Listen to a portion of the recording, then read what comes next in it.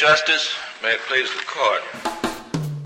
I'm Giancarlo Canaparo. I'm Zach Smith. And welcome to SCOTUS 101, where we break down what's happening at the Supreme Court, what the justices are up to, and other things related to our favorite branch of government. Welcome back to another week of SCOTUS 101. We've got a lot to cover this week, and we'll get to what I'm sure is on everyone's mind, the leak of the draft Dobbs opinion, in just a minute. But first, GC, can you tell us about any new grants or other orders? You bet. But before I do that, I wanted to pause to note a bit of Supreme Court news that got lost in the drama of the week. The court held a long overdue memorial service for the late Justice John Paul Stevens, who died in 2019. The memorial service was postponed due to the pandemic, but it was good that they finally held it. Absolutely. So we'll turn to grants. We had 3 this week. The first was in Health and Hospital Corporation versus Talevski. The court will decide whether state-owned nursing homes can face private lawsuits for allegedly violating Medicare and Medicaid rules. The second was Barton Weffer versus Buckley, where the court will decide whether a bankruptcy debtor can be liable for someone else's fraud, even if she was not aware of it. The facts of the case are interesting. So a couple, husband and wife, sold a home, and the husband, without his wife's knowledge, made false statements to the buyer. The buyer later sued and then got a judgment. The couple declared bankruptcy, and the wife is trying to discharge the judgment from her husband's fraud because she didn't know anything about it. Those bankruptcy issues, GC, they get tricky fast. They certainly do. Finally, the court agreed to hear Helix Energy Solutions versus Hewitt, where it will decide whether a supervisor making over $200,000 each year is entitled to retroactive overtime. The tricky thing about this case is that there's a regulation that carves out highly paid executives from overtime rules, but it determines who qualifies as highly paid executives based on a weekly pay rate, and the guy in this case was paid at a daily rate. Very interesting. The court did issue one other order of note, and it was in the Biden versus Texas case. If you recall, this is the case involving the Biden administration's attempt to cancel the Remain in Mexico policy. The court heard oral arguments last week, and on Monday, the justices asked for quick supplemental briefing on 3 issues. One, whether a specific provision of federal immigration law, a specific provision at issue in this case, limits the relief that a federal court can award. 2, whether those limitations can be waived or forfeited if they are not raised by a party. And 3, whether the court has jurisdiction to consider the merits of the case. Now, there were no oral arguments this week because we are done for the term. So, without further ado, we'll turn to the Dobbs leak. By now, you have almost certainly heard that a draft opinion from February has leaked out of the court. The opinion was written by Justice Alito, is labeled a majority opinion, and would overrule Roe v. Wade and return abortion policy to the people of each state. This leak is pretty dramatic and pretty terrible for the court. As far as we and anyone else knows, a draft opinion has never leaked out of the Supreme Court before. There have been leaks, but certainly not one of this nature. This is certainly a stain on the court's record, on the Chief Justice's record. And as he said in a statement that he issued the next day, it's a huge betrayal of loyalty. That's right. The court's deliberations are secret and meant to be so. We don't know if this is the majority opinion, if there are still 5 votes to overrule Roe, although the leaker said to Politico that there were still 5 votes at the time of the leak. And we don't know if the opinion has changed at all. But the result of this leak is that the justices and their staffs will be less able to trust each other as they hash out these issues and work towards final opinions, not only in this case, but in any other future high-profile cases. And I think that's an important point, GC, because the justices and their clerks are not politicians, and they really depend on being able to freely exchange information to reach the right result in cases. Right, that's right. I mean, the work, any opinion that the court issues is a tremendous amount of work of back and forth between chambers and justices. Right. This draft was from February. The thing we know for sure is that it almost certainly has changed in some respects since then. Certainly suspect so. Right. There's no signers on to this opinion. It was probably a first draft post-conference. And let's turn to the strategy of this leak. It's not really clear that this is a good strategic move no matter what side of the case you're on. The only thing that it's going to do for sure is weaken the court's greatest strength, which is its careful, trusting, and deliberative process. But that might have been the goal all along, just feeding the narrative raging on the left right now that the court is illegitimate. Right. Just undermining the court may have been the goal, regardless of changing justices' outcomes on this particular case. It's worth noting that with very, very few exceptions, notably Neil Katyal, those on the left are unwilling to condemn the leak. The White House itself has refused to condemn the leak. And on the contrary, a lot of left-wing pundits, lawyers even, have celebrated it. I think that's the real shame here, GC. We've heard a lot of hand-wringing on the left about the institutional legitimacy of the court.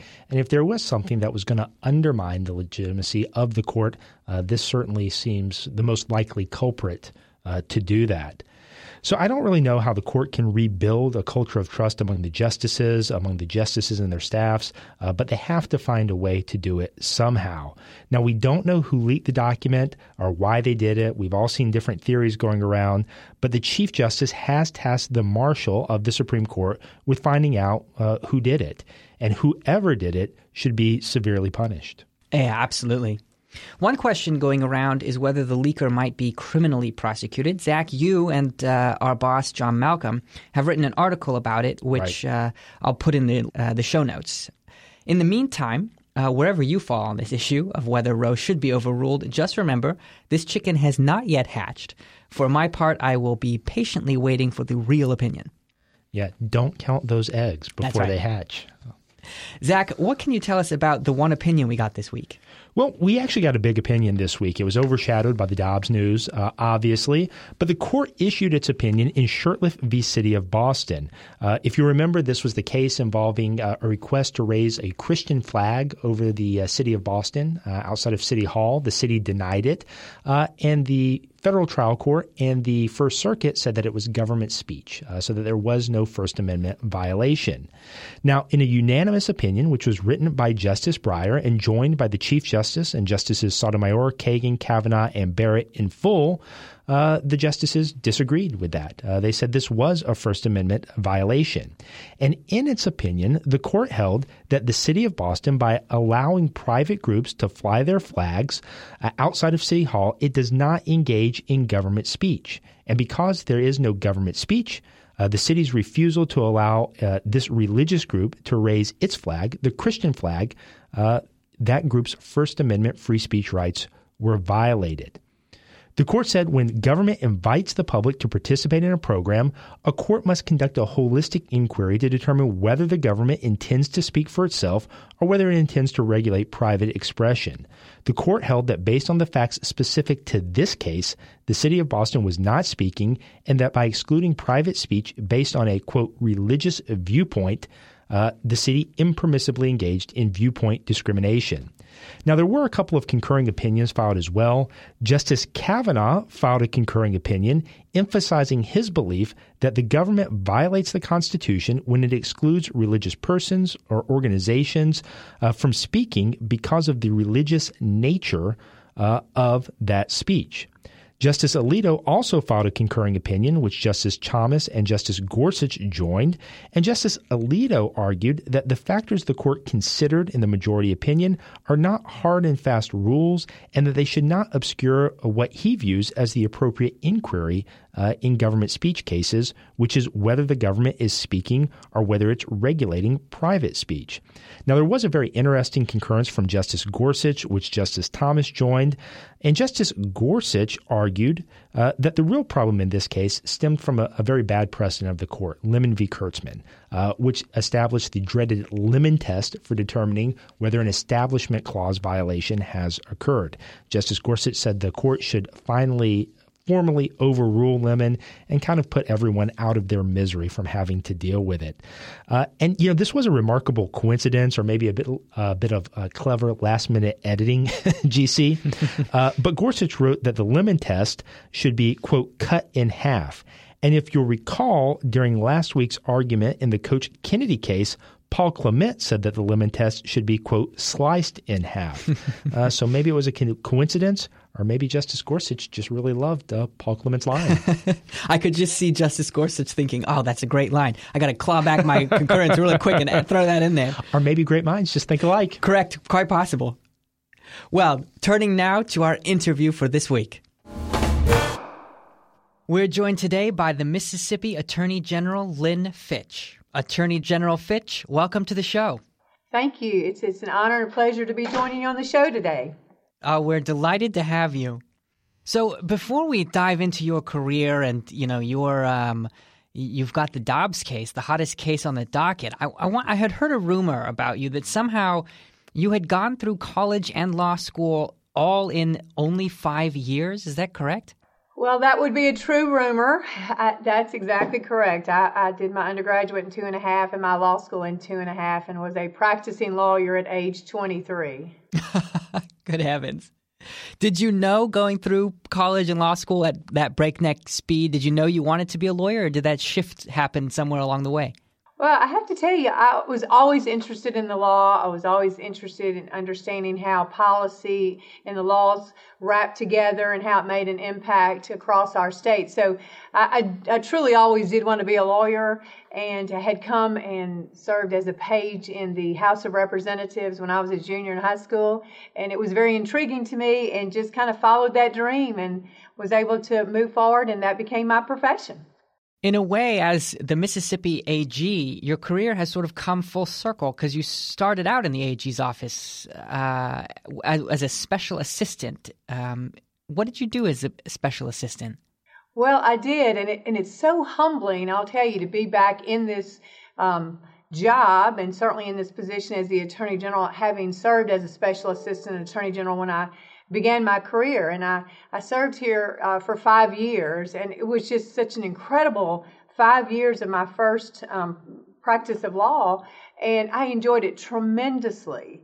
And so what I was able to do when I was here, we represented a number of different agencies. I certainly did litigation. I tried the first videotape trial in the state of Mississippi with prisoners in a federal court case that we tried on the campus of the prison. It gave me a wide breadth of knowledge, information. I worked on redistricting. I worked with the legislature. I wrote laws at that point, and it was an opportunity to really expand my horizon serving as a special assistant attorney general. So you left the AG's office and went to private practice as a bond lawyer. So first of all, what is a bond lawyer? That's a great question. There are not too many bond lawyers, but I had been given the opportunity when I was a special assistant attorney general. One of my agencies that I represented was the State Bond Commission. So the State Bond Commission, working in conjunction with the legislature, issues bonds on behalf of the state to fund economic development projects, which, as we all know, are very key to all of our respective states.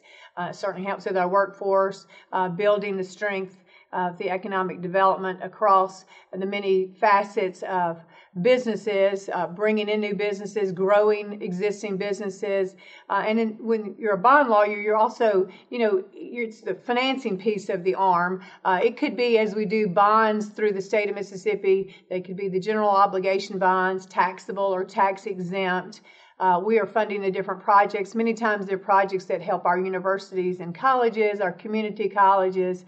So again, providing the funding to support these projects that the legislature saw fit to build or to support in one way or another.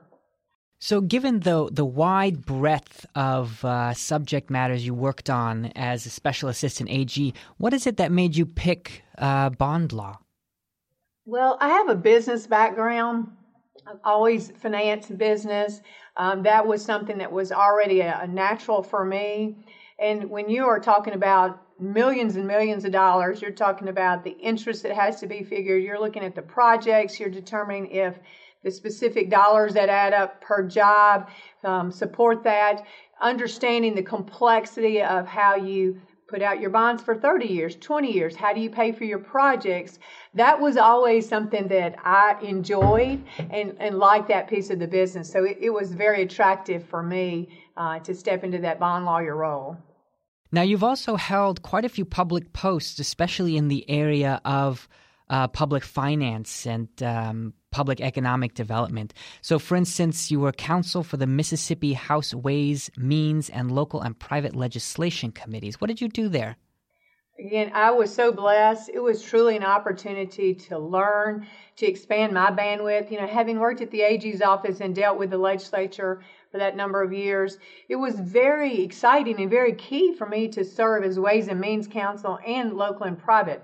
But, as you know, Ways and Means, that is such a strong committee. You think about the number of bills that come through that committee alone. So I had the opportunity to be the person that was writing the laws on behalf of my committee members, at the direction of the chairman that I had at that time. And we did some incredible legislation that came through there, even the gaming at that time for the state of Mississippi. But you remember, Ways and Means, we were talking about, again, the finances, the bond bills that I had worked on previously on the other side at the Special Assistant Attorney General level.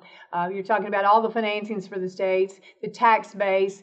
So again, for me, it was truly an opportunity to learn and to be a part from the writing of the legislation, as opposed to being on the other side where I had been involved from the AG's representation side. So you were in the AG's office, you were in the legislature, and then you moved into the executive branch, working as a director for the Mississippi Department of Employment Security and the Mississippi State Personnel Board. What were those experiences like? Well, again, I've been very fortunate. Every step of my career has been so exciting, and again, given me the opportunity to learn more, to represent, to be able to be involved on so many different levels. I was actually in private practice when I got the call from Governor Haley Barbour to come back into the public arena and provide public service. So I was delighted. It was an honor to serve for Governor Barbour. And I came back in at that point to work at the Department of Employment Security.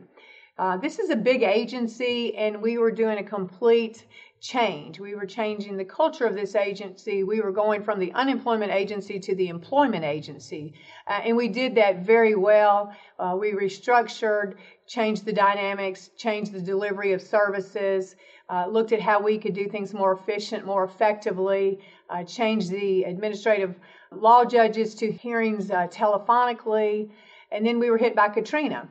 And we were ready, and we made complete headway, getting people paid, helping our businesses, being very supportive. And we truly did end up changing the employment. It was considered the unemployment to the employment office, and we changed our model to increasing employment in Mississippi.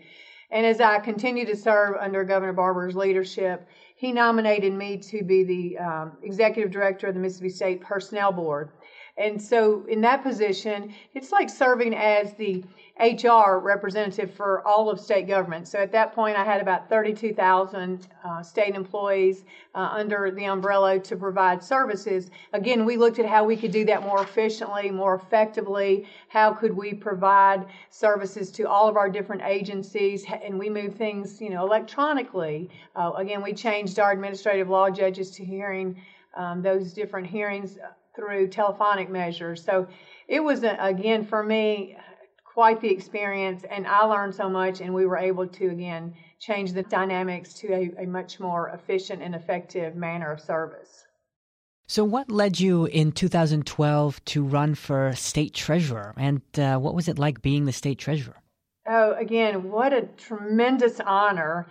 When that came available, I had the opportunity to kind of look over my skill set, and I had been very blessed to serve in all these capacities. And having been a bond lawyer, having represented the state treasurer's office, having written the laws that affected the treasurer's office, I felt like my skill set was the best match to serve in that capacity. So when I ran, it was just an unbelievable experience. It was the hardest thing I've ever done to run in a statewide elected campaign, but it was the most blessed. Got to meet so many people across the state. There's so many ambassadors that truly wanted to see our state continue to be successful. And so I knew when I was moving forward with that position and then got elected that it was, again, another service that I could provide with excellent teams. And I will tell you that all the way through, I've just had tremendous teams, and that's made all of the different agencies be very successful. But when I did run that year in 2011, it was even more of an honor because we've only had 4 women elected statewide office in 200 years. So for me to be only one of 4 is such a tremendous honor. And on that note, in 2020, that's last year, you assumed the role of Attorney General. You're the first woman ever to hold this spot, the first Republican to hold this spot since 1878. What was it like assuming that position? Oh my goodness, I wish you could see me. It was incredible. Again, so humbling, such an honor to be able to come into this position. Again, for me to serve as a mentor, a role model for other women, to encourage them, to empower them, to step in different positions, whether it's the public service arena, business, medical profession. It was just an overwhelming feeling, again, of such honor. And then also to serve as the first Republican, to really talk about our conservative values, our principles, and to really put those into play when we actually got into this office.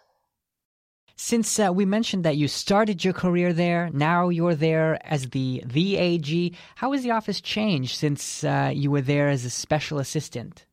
Well, and I will tell you this, so to come back to this, which is an amazing office, it's very complex, and we touch people's lives every day, we're supporting people, we're making a difference. To come back 35 years later, it's just wow.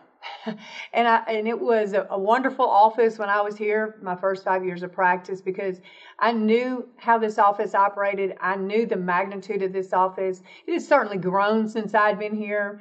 We have probably 280 people right now on staff. We probably had 100 when I was here at that junction in my career. But I understood how important this office was. I understood how we could really meet the needs of people across the state. Understanding that in this position, I'm not only the chief legal officer, I'm the chief law enforcement officer. So to come back in and really partner with our law enforcement, partner with our municipalities and our counties, to partner with our businesses, our different state agencies, the legislature, and the list goes on and on. I knew we were in for a wonderful, positive ride since I'd gotten here. Can you give us a snapshot of a day in the life of the AG? Oh, goodness. I will tell you, it's never dull. It's something new and different every day. We are certainly representing people on so many different levels. It could be that I'm in court. It could be that I'm speaking with different agency members, the legislature, meeting with other elected officials. It's important for me. I'm out and about because I think when I am listening and talking to people, I am hearing the needs of the people. So in my role, I am out and about because I want to be impressing on people that this is their office, that this is their legal office, and our job is to represent.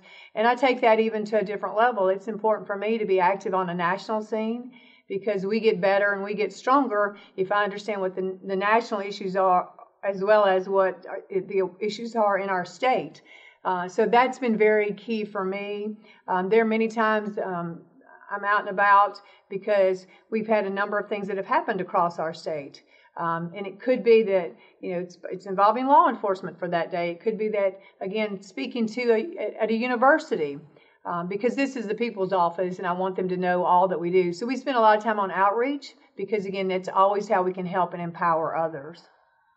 So talking about national issues, you are, as Attorney General of the state of Mississippi, lead counsel for probably the most watched case of this Supreme Court term, Dobbs versus Jackson Women's Health. Can you give us an overview of your case? Absolutely. And by far, this will probably be the biggest case of my lifetime, and certainly one that has tremendous magnitude for the state of Mississippi, but for our country. This is an important case for the life movement. We're asking the court to overturn Roe v. Wade and Casey v. Planned Parenthood. Now, that alone is just an incredible request. It's an impactful ask. But when you break it down to the most elemental level, Dobbs is about the rule of law. This is a rule of law question. The Constitution establishes that the individuals that the people elect to the legislative branch they get to make the kinds of decisions that are at issue, such as abortion policymaking. But we have to balance the competing interests. We have to make compromises and find solutions to these hard choices just like this. So what has happened historically now for the last 50 years, the court took away those decision makings from the elected leaders with Roe, and they locked the abortion policy making discussion away in the judiciary. And when they did that, they stunted the debate on a lot more than abortion. So we haven't had the opportunity to really have a true, honest debate about how we care for the dignity of women and their children. And this now gives us the opportunity to do just that. And so we're excited to have this very strong, healthy dialogue about empowering women, empowering their children, protecting the medical community. And this is the first conversation to look at how we support women and their children from a holistic viewpoint. How did you go about choosing the members of the legal team for Dobbs? Well, again, such a blessing. I've had an incredible opportunity to make tremendous hires. I had some excellent people here, and it's just a tremendous merger of everyone in this office because it's a team effort. And this one was very important. I have to tell you, I appointed the Mississippi's first Solicitor General. We'd never had a Solicitor General here. And so in doing that, I was able to appoint the first one. The first Solicitor General, Christy Johnson, was selected to serve on the federal bench. And so she now serves as the first female on the federal bench of the Southern District. So then I had another opportunity to hire another Solicitor General. And again, what a blessing to be able to have someone step into this role again. And Scott Stewart was hired as the Solicitor General. Graduate of Princeton University and Stanford Law. He clerked for Justice Thomas and Justice O'Scanlan of the Ninth Circuit. He spent 4 years at the Department of Justice litigating cases at federal courts across the country. And so he is the key member of the team that has come in, and we've been able to really utilize his strength, his leadership, and get the whole team that we put in place to rally around and really craft our entire appellate legal strategy and represent the state in front of, the United States Supreme Court where we're headed. So, again, an opportunity to put a magnificent team together. Besides your ongoing work on Dobbs, what are some of your other accomplishments as AG that you're most proud of? Well, there are so many areas that when we got into office I really wanted to address because I felt like it's important to stop and talk about people that are victims, people that we could step in and help them. How could we get them to be survivors? And several of these are hard topics that a lot of people don't really want to have the conversation. It's easier to not notice or not pursue. But one of them that we've really been very fortunate and made a lot of headway is human trafficking. We instituted a full court press to shut down traffickers in the state of Mississippi and to really help their victims recover without any shame or blame. That was really important to me. We also put in victims advocates, and we have new victim services that we can help, provide services to these individuals in different groups. It was, again, so important that we do that. We trained investigators because this was a new way to look at how do we rescue people and how do we empower them. We did training with our prosecutors. Again, important getting the prosecutors on board because this is an entire process. So as we trained our law enforcement and all of our other partners in criminal justice, we continued to move into a full public awareness campaign across the state. We call it Be the Solution. And we want to empower all Mississippians to help show that these traffickers, that they are just absolutely not welcome in the state of Mississippi. Does the fact that the president is from the opposing party have an effect on your sort of day-to-day responsibilities as AG or your strategy? Well, absolutely. It is definitely required that we be more vigilant. The Biden administration has overreached in nearly every area of our lives in the past year. So from coming across into the state's tax and spending authority to violating longstanding religious liberty protections, So they've just gone at every level in an overreach. And in a lot of ways, the state attorneys general, we're the last line of defense. And I know that my fellow Republican AGs and I, we take that very seriously, and we've banded together. We unite. We support one another. We're filing a number of lawsuits. We write letters to the administration because it's important to protect our values and our rights and not have that overreach from the president's administration. What are some other, besides Dobbs, other litigation matters that we should keep an eye on from Mississippi? Well, we do have a number of those. I'll tell you, our legislature passed the Fairness Act, which is to protect girls' sports and to ensure that girls have a level playing field in their school athletic program. The ACLU has indicated in news reports that they intend to challenge our law, and we're ready. We're prepared to defend that law. That's going to be important, and we see that coming, probably very soon. Well, General Fitch, one final question for you before you go. If you could have a conversation with any Supreme Court justice, living or dead, who would it be and what would you talk about? Oh, I have to tell you, it would be Justice Scalia. I had the opportunity once to meet with him, visit with him, have dinner with him. I'd love to be able to have more time to talk with him. He was such an incredible individual with great wisdom, great heart, compassion. He came down here and went hunting in Mississippi. And just to hear him talk about, the trials and tribulations that he went through as a young boy, his rise through the different levels of the judiciary, and then to be on the United States Supreme Court. And when we all stop and pull back and we look at the powerful impact that Justice Scalia had, but how he did it with such grace and such wisdom and such insight, and how the decisions that he was involved in they'll just be impactful for us for the rest of our lives. Well, General Fitch, thank you so much for spending some time with us today. It's been a pleasure. Thank you so very much. I enjoyed the opportunity to get to visit with you on a number of these different topics. Thank you so much. Well, GC, we've already done trivia about famous or infamous court leaks. That seemed like the most appropriate topic for this week's trivia, but since we've already done it, I figured we'll move on to a different topic. But if anyone's interested in Supreme Court leaker trivia, check out our episode from earlier this year, which you can find and which we aptly named Supreme Gossip. If only we had known, Zach. If only we had known. Listen, we were just ahead of our time. That's what it was, ahead of our time. For this week's trivia, GC, I thought we could focus on Justice Stevens. Now, I know this may seem like an odd choice, but as we mentioned on Monday, before the leaked draft opinion dropped, the court held its long-delayed memorial service for Justice Stevens, so this seemed like an appropriate topic. I love it. Great. All right, GC, I'll start off with a relatively easy one. Who appointed Justice Stevens to the Supreme Court? This I know. It was President Gerald Ford. Stevens actually was his only appointment. That is exactly right. You are off to a great start, GC.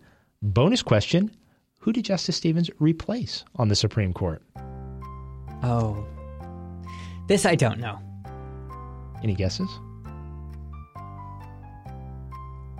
No. Okay, that's okay. That's okay. He actually replaced William O. Douglas.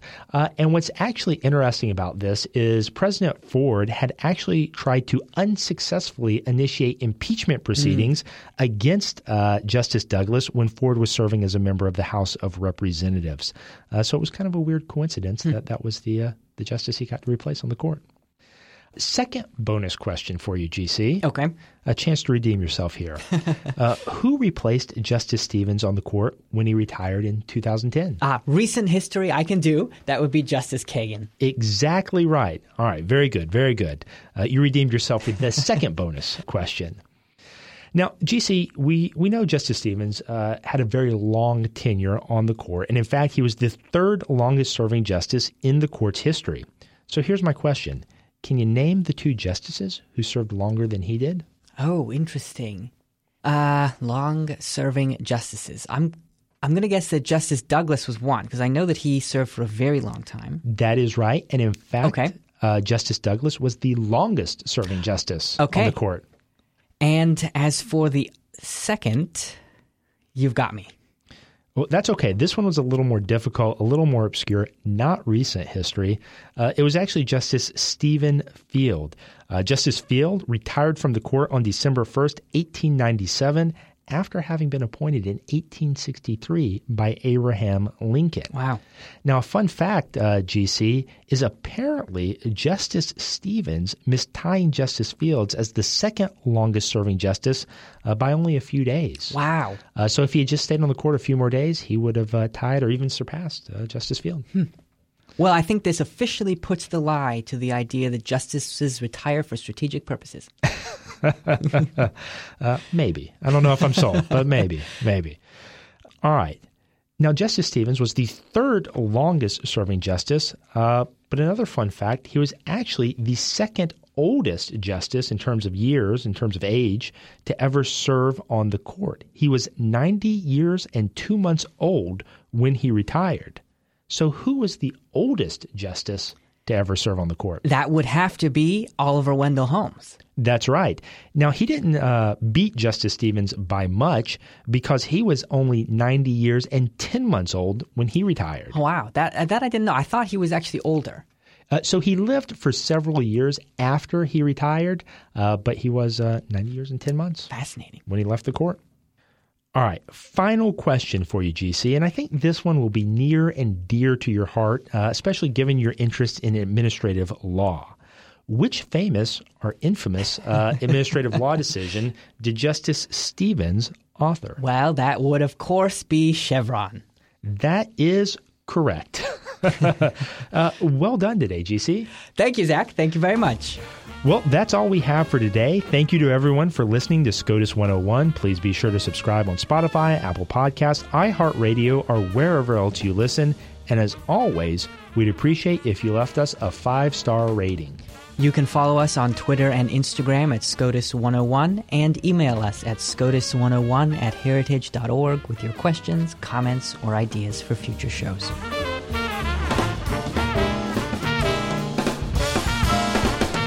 Case is submitted. You've been listening to SCOTUS 101, brought to you by more than 500,000 members of the Heritage Foundation. Executive produced by Giancarlo Canaparo and Zach Smith. Sound designed by Lauren Evans, Mark Guiney, and John Pop. For more information, visit heritage.org.